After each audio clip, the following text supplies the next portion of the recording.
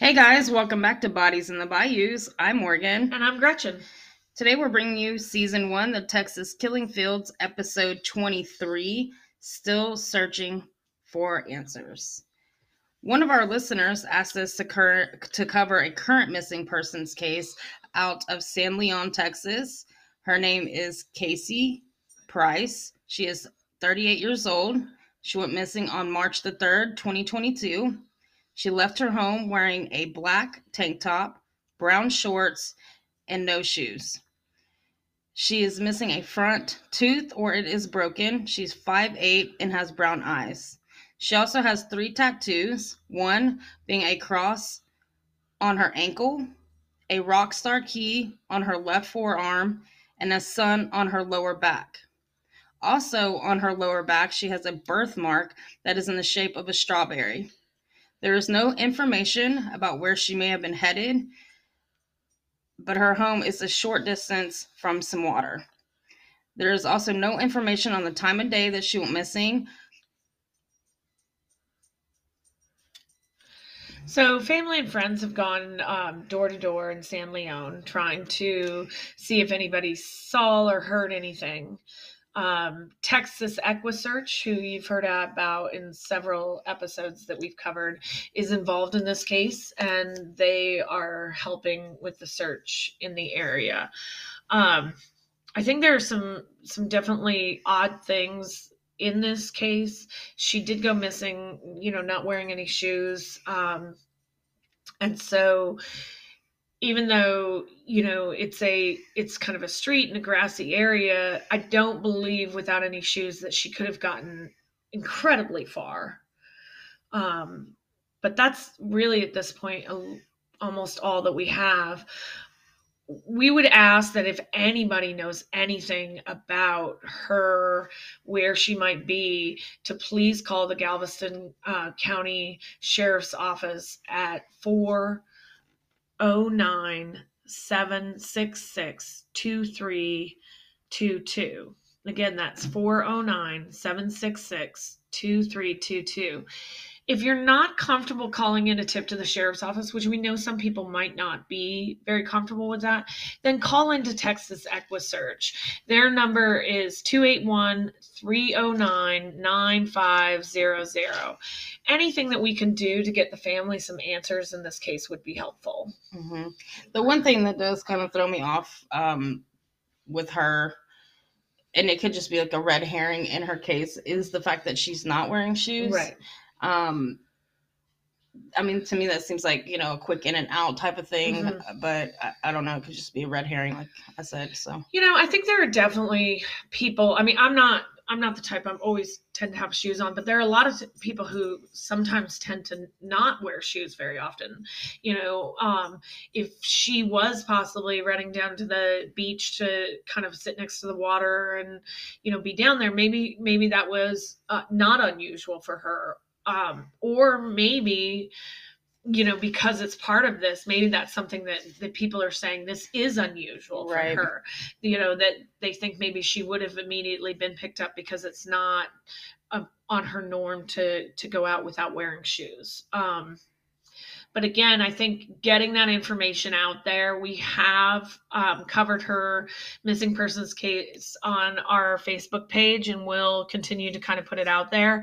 We would encourage anybody in this area to share that and put it out there, but reach out to people, see if anybody knows anything or anybody's seen anything. Let's see if we can try to get her back home to her family. Mm-hmm. So the next crisis that we're going to cover is on Galveston Island. So on April 1st, 1988, a boy flying his kite noticed legs sticking out of a trash bag and went and immediately got a hold of law enforcement in order to get them out there. When law enforcement arrived, it was to the Galveston Island State Park. They did recover the remains of a woman who had been decapitated. She had been stabbed to death. She had 3 stab wounds on her chest. She also had defensive wounds on her hands. Police tried to locate her identity using her fingerprints, but to no avail. Her head was never found. She was in a boggy area and had been killed 3 to 4 days prior. The woman was between the age of 18 to 25 years old. She stood 5 feet 3 inches tall. She was wearing a size 36B bra, size 32 panties, and a full dress slip. She also had a smallpox vaccination scar on her left arm. In 2016, the Galveston County submitted her DNA to Parabon Nanolabs, which we've talked about them several times in their technology and other episodes. But basically what they do is they take the DNA, put it into their system, and then they come up with a predicted sketch of what they appear that person looked like based on their DNA and their ancestry. When they did that, the test came back to say that the Jane Doe was of Asian descent and possibly from Central East Asia, guessing that she's between the ages of 15 and 25 years old. So that sketch, we'll try to share that with you of what they're thinking that she looked like. There's a few things in here. So if you're looking at 1988 and the fact that she has a smallpox vaccination, that would not have been typical for her age range for her to have gotten a smallpox vaccination unless she was possibly from a country where they were still vaccinating for smallpox, or she had traveled outside the United States and been vaccinated for smallpox in order to travel to an area where they needed a smallpox vaccination to travel. There's not a whole lot on her. This is still a very open case. Mm-hmm. And she, the fact that she hasn't been identified, it makes you wonder what happened to her head, because are they hiding her identity with that? Right. So, and I think police speculated for a long time that she probably does not come from the area of Galveston or from this area of South Houston, because, the case, especially in the late 80s, was highly publicized that they were looking for anything. I don't know. I kind of wonder that too. If she's not from this area, then why take her head in order to hide her identity? I mean, it's a very strange thing. I mean, decapitating a person takes a lot. Yeah. Mm-hmm. I mean, that's a very unusual thing. But you don't often run across that. Right. And I mean, so you're disposing of her in plastic trash bags and stuff. So what they are saying that, is known is that this area is not where she was killed. Mm-hmm. So I guess it is possible that they disposed of her body in one area and then disposed of her head in another area, and just have not made that match yet either. Or maybe her head was just never found, in a boggy area. It could have simply, been taken. And when you say boggy area, what exactly is that? So it would have been like an area that would have been consistently marshy. Mm-hmm. And so you would have had that marshy growth that we get here in Galveston, of an area that tends to have water consistently in that area. So you would have had flooding up in that area. Now, she was killed 3 to 4 days prior, so I don't know that they're saying the flooding would have possibly taken the head out of that area. And from what I understand, they believe that she was disposed in that area, not that these bags washed up from another area. Mm-hmm. So it's just so weird. I mean, you're disposing of the head, but not the rest of her. Like if you're trying to hide at all, or try to throw, law enforcement off, when you just, I guess, dispose of her different, one bag here, one bag there, heads there. You know what I mean? I think that's possibly what did happen here. But I mean, it's, to not ever have located her head on Galveston Island does kind of, throw up some red flags. It's certainly. But again, her case is still open. So I think it's important to look at some of these key things here. Again, she is dressed, but she's not dressed like she's going out. When they're talking about a full slip, it could be that maybe she slept in the slip, but Mhm. she is wearing bras and panties. I do know some people who do sleep in their bra and panty. And so it's possible that that's what she was sleeping in, or it's possible that that her clothes have also been taken off somewhere else, and that those have not been found. Yeah, because it's almost like with her head. undergarments, Right. Yeah, Mhm. it's definitely almost like undergarments. Mhm. And again, this is the case where that by taking her head, they're not hiding her cause of death. So because you have the other stab wounds and the defensive wounds and all of that. So April 1st, 1988, if somebody in your family went missing, or if you know somebody who went missing around that time period, I think the vaccination scar is probably a good hint to this case also. Her DNA would be on file. So if you thought maybe this was a family member, this is an easy thing to compare to. Mm-hmm. And didn't they test that in the 2000s? Her DNA? Yeah, so in 2016 it was tested. What I would not be surprised about with this case is if eventually you get to the point where you have some genetic genealogy.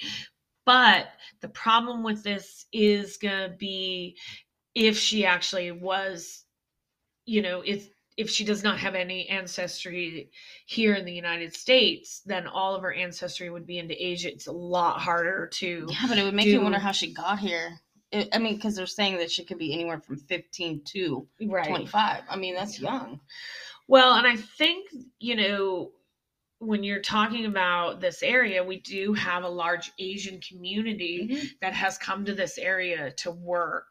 So, and working in nail salons and hair salons and those, type of industry here. You have a large Asian community in the Houston area together, and then also into a lot of these smaller towns and stuff. And so she could have easily come over to work with that.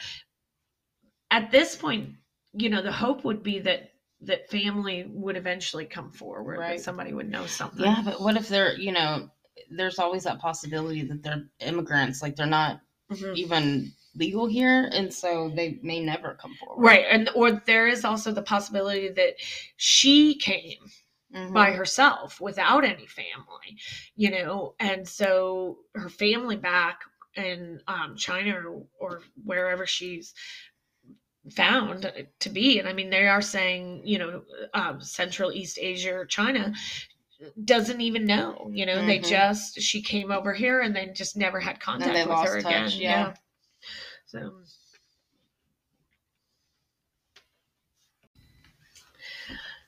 So the next case that we're going to talk about is actually also on Galveston Island.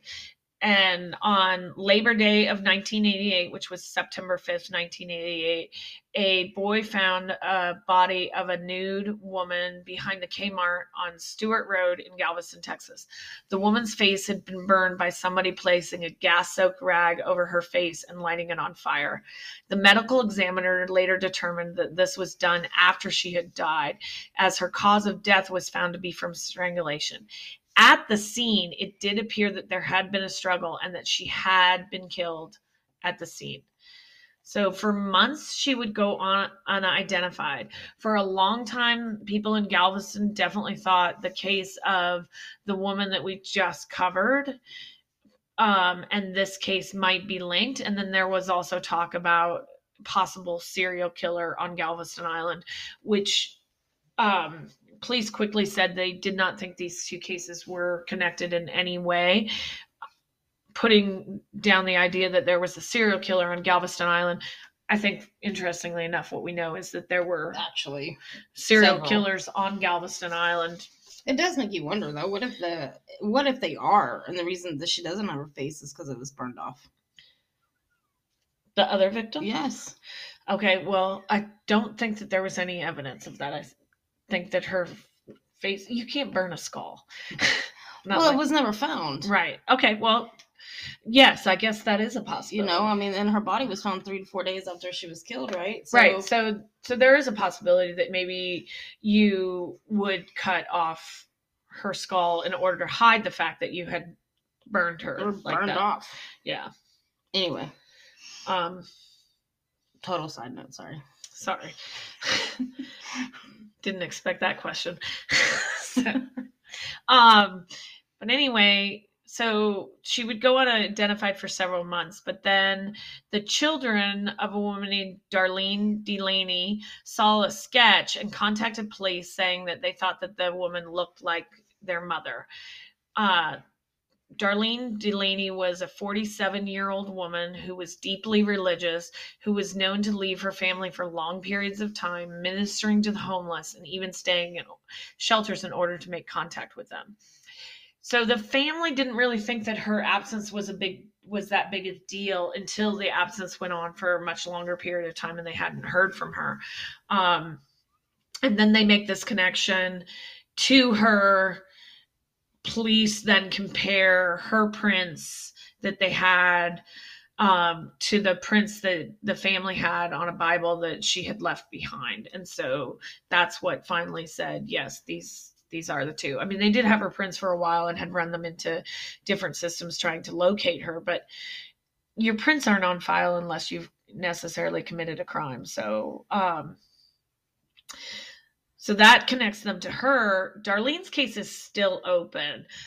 I think it's a possibility that obviously that she came into some harm by trying to administer to some person, on the streets of Galveston. What we do know about this is that she was probably killed at that location, that's a highly busy area. Mm-hmm. I think what's important about this case is, if you were homeless in the 80s and something happened to you, or if you know some member of your family or something and something happened to them in the 80s, that they ran into somebody who tried to do some type of harm to them in any way that could be connected to this case, it would be important to bring that forward now to Galveston, and it might make the connection of something like this, Mm-hmm. Well, and I mean, considering that she, quote unquote, is a Bible thumper, which is what we've read, she would have helped anybody probably. Right. This is a person who is out there, for a cause that she believed very deeply in, of trying to, help and be part of that community in a way. And unfortunately, I think that's probably what caused her death.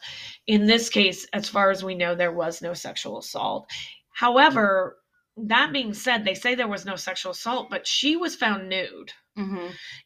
And even though, police come out and say there was no sexual assault, I always pause a little bit with that, because if she's found nude, I don't know, why would she be? Right. She's not hanging out behind the Walmart nude. Her clothes were found, or some of her clothes were found scattered throughout the area. I know she had like one sock left on her foot.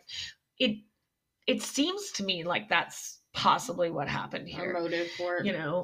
It could be the possibility that police are holding back a little bit of that information in order to try to connect that to a suspect too. And that's why we're, finding out that they're saying that there's no sexual assault. But to me, this case does seem like the possibility of a sexually motivated crime. Mm-hmm.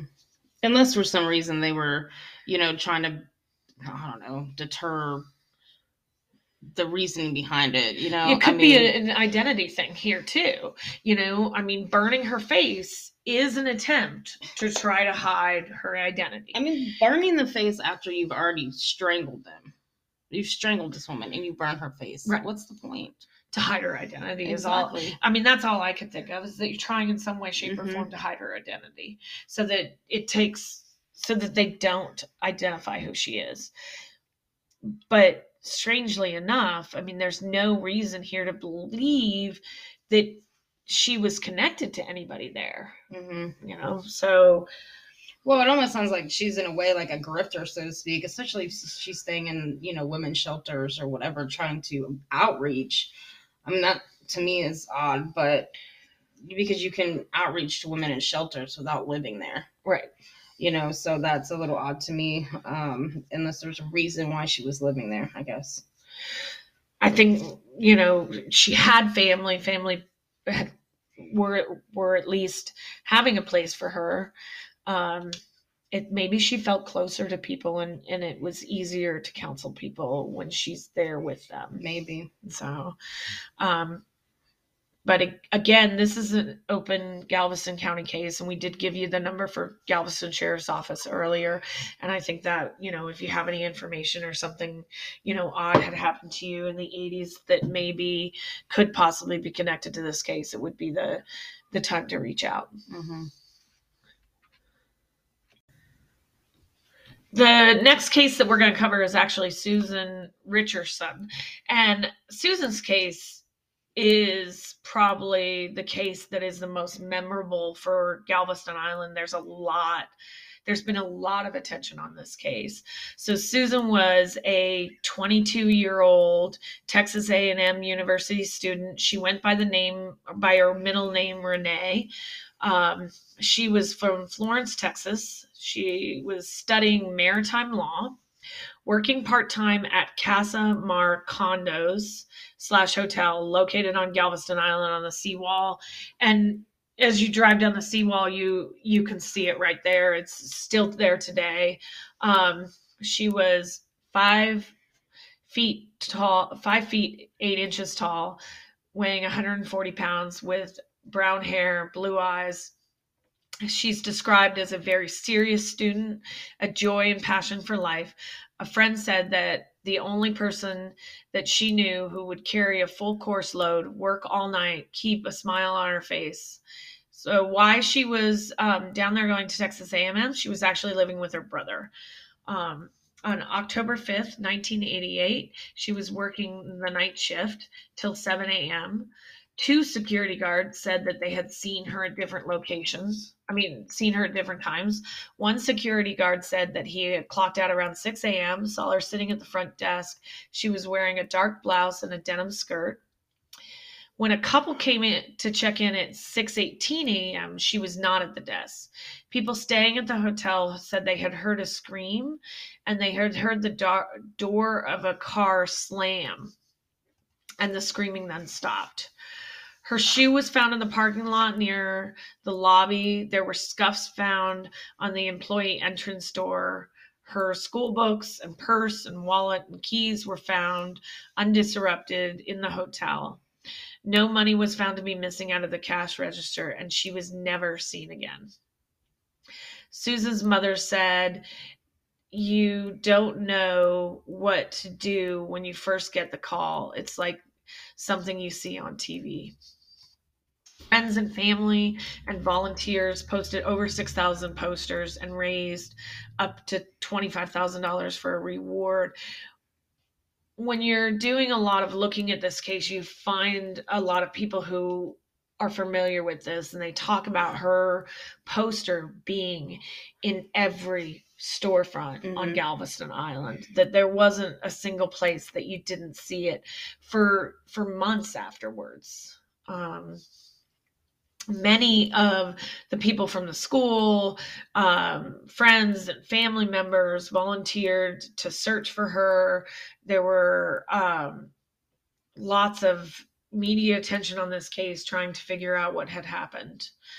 On December 5th, one of her friends received a call from a man claiming to be one of the 2 men who kidnapped her and buried her outside of Hitchcock, Texas.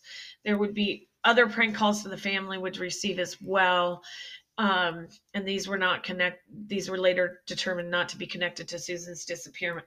So the Hitchcock, Texas thing, actually police spent a lot of time dealing with the Hitchcock guy, and they took the trustees from the jail out to the location to search that location, try to find out if they could make that out.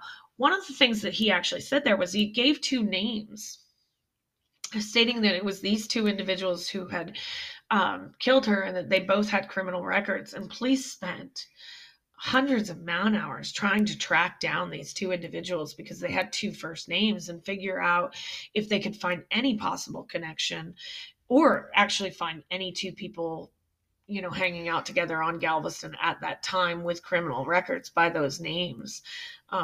It was later determined that this that would be a prank call and that there was nothing to follow up there.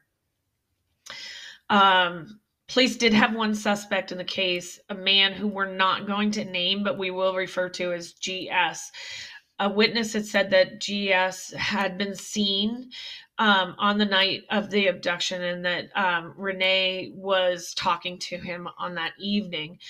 This GS would have been about 26 years old in 1988, and it was possible that Rene and GS had maybe dated or, had talked about dating, possible romantic connection there. This individual actually died of a drug overdose in 2002.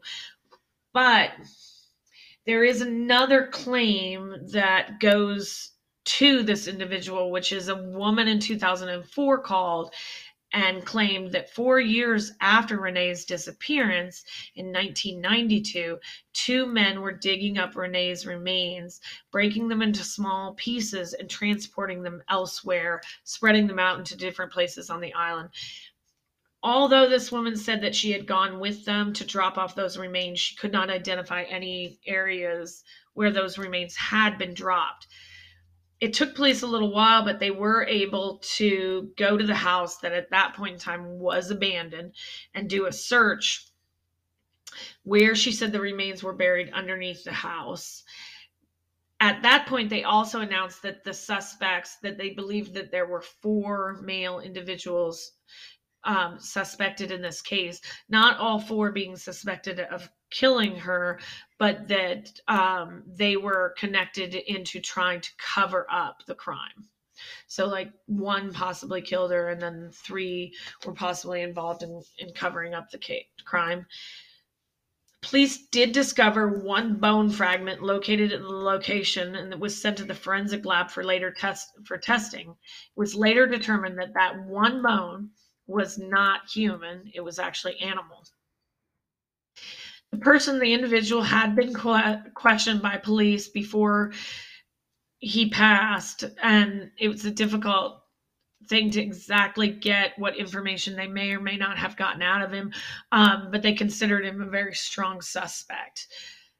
With the woman's claim, at the time, they considered it to be a very, very strong possibility. I think with later, going back later and looking at it, the inability to find any human remains at the location, also the inability to find any human remains anywhere else that, she would have possibly led them to, I think they felt like maybe she was also committing a hoax. That's the one thing that's kind of weird about Susan's case to me is, what is the point of, coming forward? Yeah. And it being a hoax. Like, I don't get why, and it wasn't just like 1 person that did that. Right. I'm talking 2-3 different people that have done this. And what is it about her case that makes them do that? You have to wonder, like, is there some truth there? Well, and I definitely think, the woman who comes forward obviously had a connection to this GS. I think, she comes forward definitely with that name. That name was already on police radar at that point in time. And her coming forward makes police look harder. But I think it's somebody who's trying to put themselves in the center of a case. I don't know. I mean, but what's the point? I mean, I guess I just don't get the point. And that's because I'm not that type of person, but it's weird. There's several things about her case that are just very weird, and if, the police didn't find her bones or her remains, then why bring that up? And why say that, they moved her bones and broke them into little pieces or whatever? I mean, it's just weird. So there is a possibility that she did know more, and then when confronted with it, didn't necessarily want to give police all the information to possibly convict this individual. And that's probably why they look so hard into their claims, because sometimes, people don't always tell you the whole truth, but they may know something, and it could be anything. But it's like half truths, or people that lie or do identity thefts or take on these different personas. There's some truth to them. It's just very minor, right? And I guess that's probably why the police. Well, it's probably why the police actually look into it like that. It is the possibility. You have to take that chance. I think you definitely have to take that chance. And with this, I think there was a very good chance. What I do know about this individual that we're not releasing his name, he is very connected. His family is very connected to Galveston Island. He has many male relatives around the same possible age. Police kind of, when you do come across his name, they do give you enough information to know that that certainly, he ran with a group of people who possibly, they're questionable. That's for certain. Right? And possibly would have, helped with that, helped hide a body or helped cover something up with that. The thing that also gets me about Hitchcock is there is a connection there too, to the same person who does have a connection, a family member who is in Hitchcock, Texas. So, which is not far, from Galveston Island. I mean, we're talking about 10 minutes, right? I mean, it's a little longer than that, but yeah, close enough. And so I then start to wonder if everybody had some truth to this.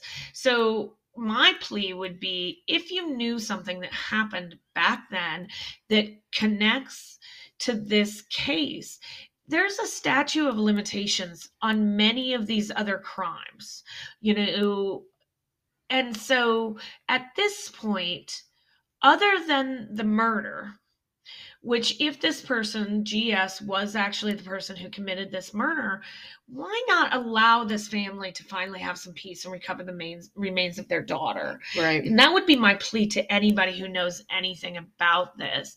If there was some involvement that happened, now's the time to come forward and say, okay, let me tell you, what happened. Or this is what I know. I don't know everything, but this is what I do know. And even though, and we talked earlier, and I gave those numbers out earlier for Galveston Sheriff's Department, that would definitely be the location that we would want you to call on anything, or the Galveston Police Department for anything related to this case. But if you feel like you can't, then call Texas EquiSearch. This is not necessarily somebody who's involved in this case, but this is somebody who is involved in many search cases for missing individuals.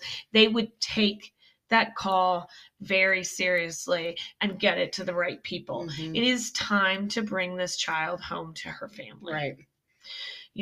And it's been so long. So again, the plea would also go out to this woman. If you only told part of what you knew in order to protect people that you loved, then maybe now is the time to come back forward and tell what you really do know. I mean, and it's weird too, because you wonder if the woman that did say that about those 1 of 4 men possibly moving this body or the bones, it makes you wonder, like, were you angry at said people, at said men, and you're trying to get them involved in something, but why would you use that? I don't know. I mean, that's just so weird to me, because when people get angry, they do dumb things. We know this. Right. And often it's, they're using law enforcement to do it, or child protective services. And I mean, you see it time and time again, and there's no reason for that. Well, I would definitely encourage anybody, if they had done that, then also to come forward and say, yeah, I did that. Don't leave it out there as a possibility or a half truth. And especially if this person was not involved, because his name is out there.